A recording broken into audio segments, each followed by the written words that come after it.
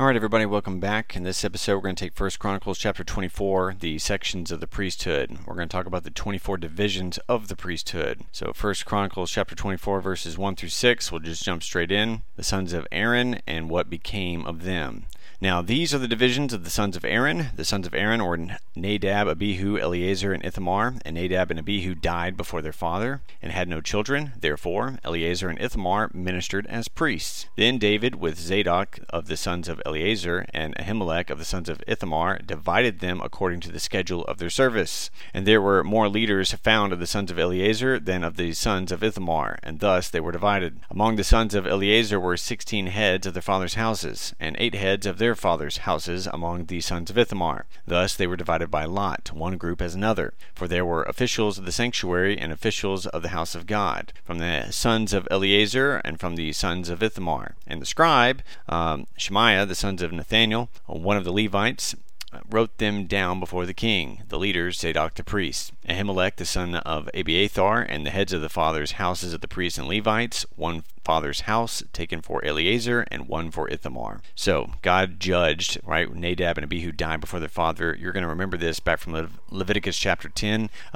Nadab and Abihu were judged because they dared to bring strange fire before the Lord, which means they were blaspheming God's commandments for sacrifice. Leviticus chapter 10 verses 1 and 2. So they divided them according to the schedule of their service. And David took the descendants of Aaron, the priestly family of Israel, and together with Zadok he divided them into 24 sections to serve according to the schedule of their service. So 2 aspects of this service are emphasized: that it was to be regulated in an orderly system of 24 courses, right, verses 1 through 19, and that it provided a pattern to be followed by the priest's Levitical assistants, verses 20 through 31. All right, let's take verses 7 through 19. The priesthood is divided by lot into 24 sections. All right, now the first lot fell to Jerib, the second to Jediah, the third to Harem, the fourth to Siram, the fifth to Malchijah, the sixth to Mijamin, the seventh to Hakaz, the eighth to Abijah, the ninth to Jeshua, the 10th to Shechaniah, the 11th to Eliashib, the 12th to Kim, the 13th to Huppah, the 14th to Jeshabib, the 15th to Bilgah, the 16th to Immer, the 17th to Hezer, the 18th to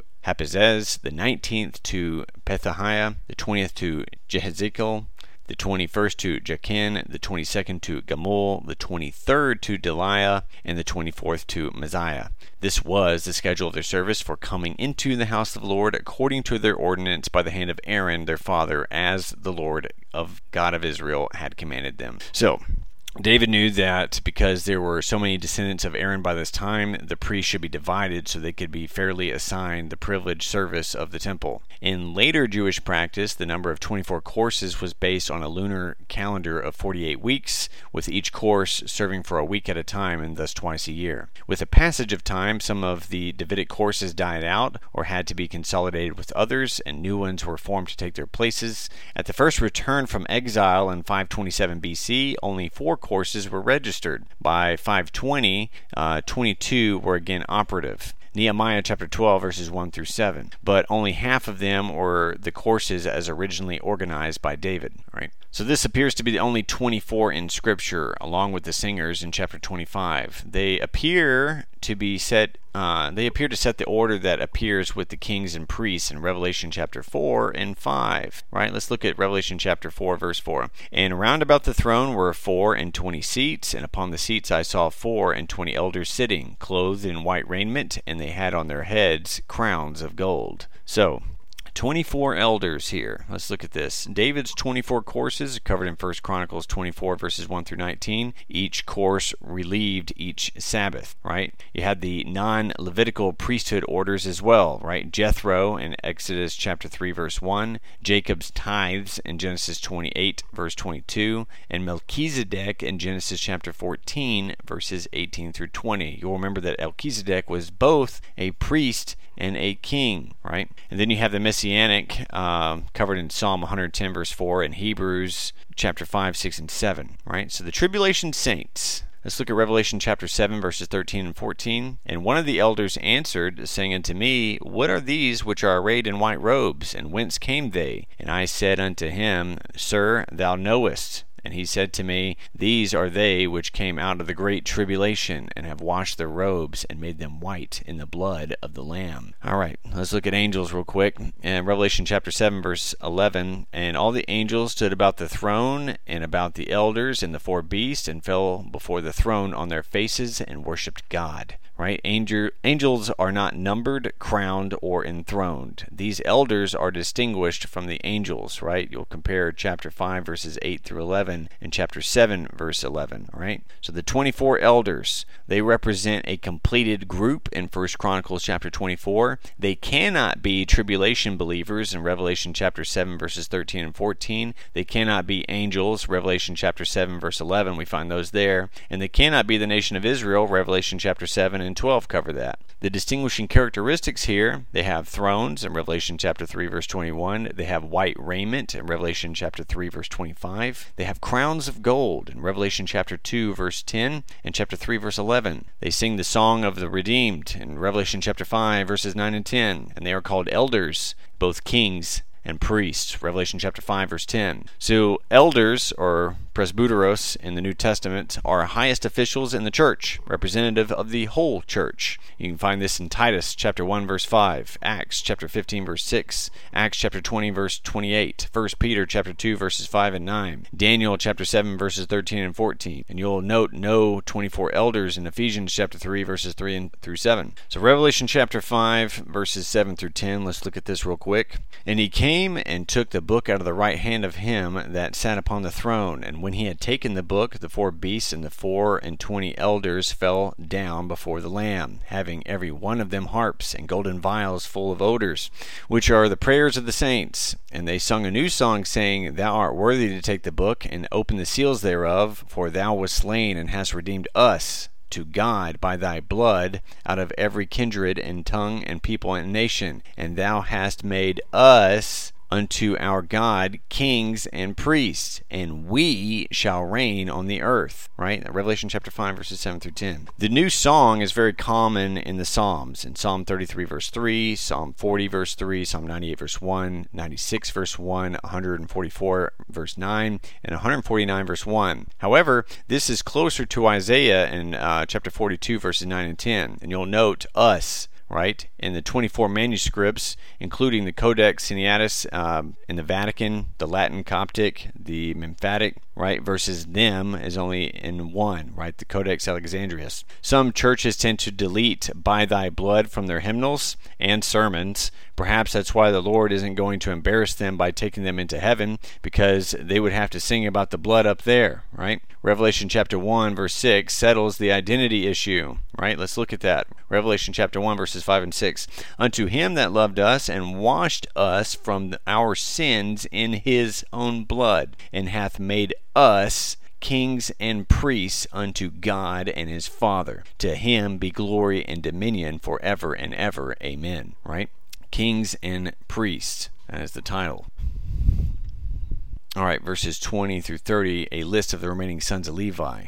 And the rest of the sons of Levi, of the sons of Amram, Shubal, of the sons of Shubal, Jehadiah, concerning Rehabiah, of the sons of Rehabiah, was the first with Ishiah. Of the Isharites, Shelomoth, of the sons of Shelomoth, Jahath, of the sons of Hebron, Jeriah was the first, Amariah was the second, Jehaziel was the third, and Jechamim was the fourth. Of the sons of Aziel, Micah, of the sons of Micah, Shamir, the brother of Micah, Ishiah, of the sons of Ishiah, Zechariah. The sons of Merari were Mali and Mushi, the son of Jaziah, Beno. The sons of Merari by Jaziah were Beno, Shokam, Zachar, and Ibri. And of Mali, Eleazar, who had no sons. Of Kish, the son of Kish, Jeremiel. And of the sons of Mushi were Mali, Eder, and Jeremoth. And these were the sons of the Levites according to their fathers' houses. Right, so these were the descendants of Kohath's son Amram, who were not of the family of Moses and Aaron. You'll note Exodus chapter 6, verses 18 through 27. Right?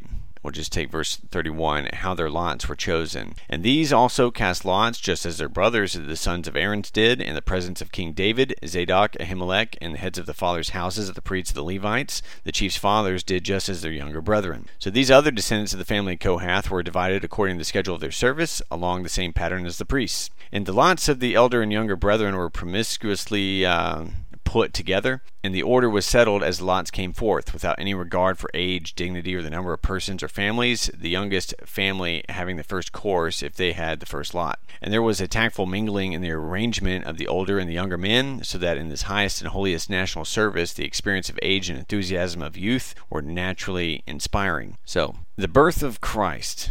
The most serious Bible students realize that Jesus was probably not born on December 25th, right? The shepherds had their flocks in an open field in Luke chapter 2 verse 8, which implies a date prior to October. Furthermore, no competent Roman administrator would require registration involving travel during the season when Judea was impassable in Matthew chapter 24 verse 20. The first recorded mention of December 25th is in the calendar of Philocalus in 354 AD, which assumed Jesus' birth to be on a Friday, December 25th, 1 AD. December 25th was officially proclaimed by the Church Fathers in 440 AD. This date, however, was the vestige of the Roman holiday of Saturnalia. So the year of Christ's birth.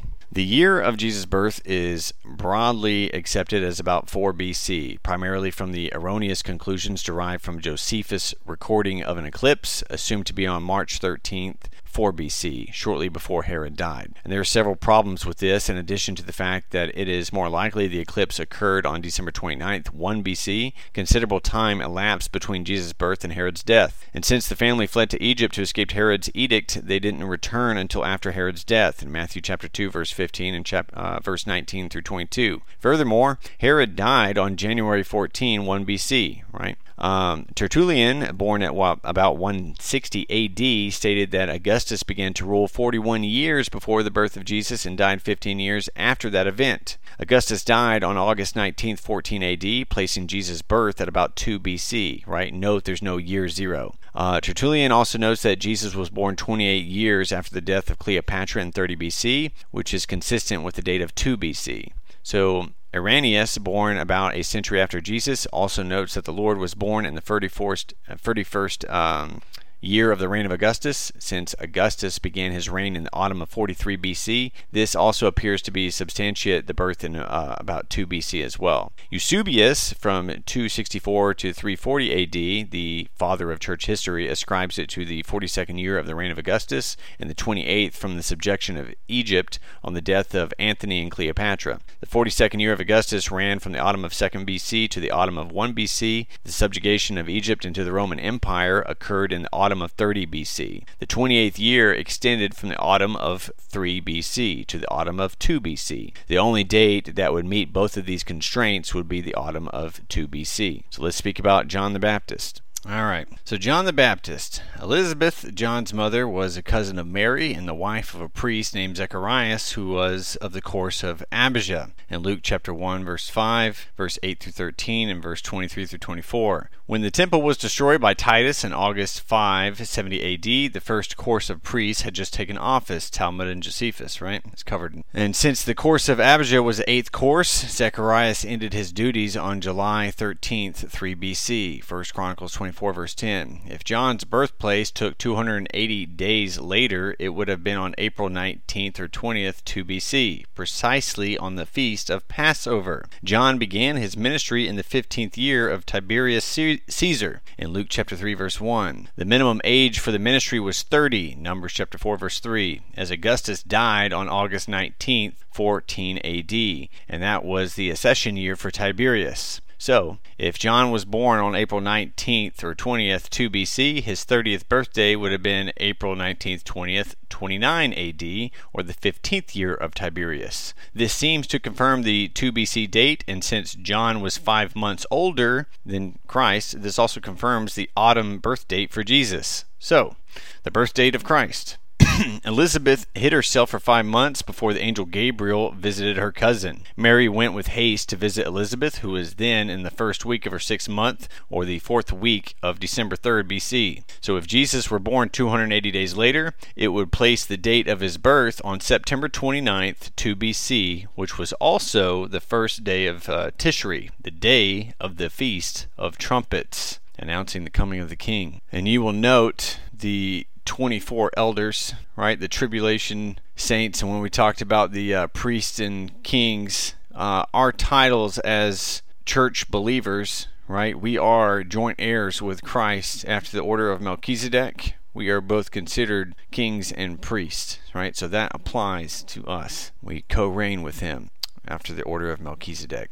So that covers chapter 24. In the next chapter, in chapter 25, we'll talk about the singers and the musicians. Thank you for joining me.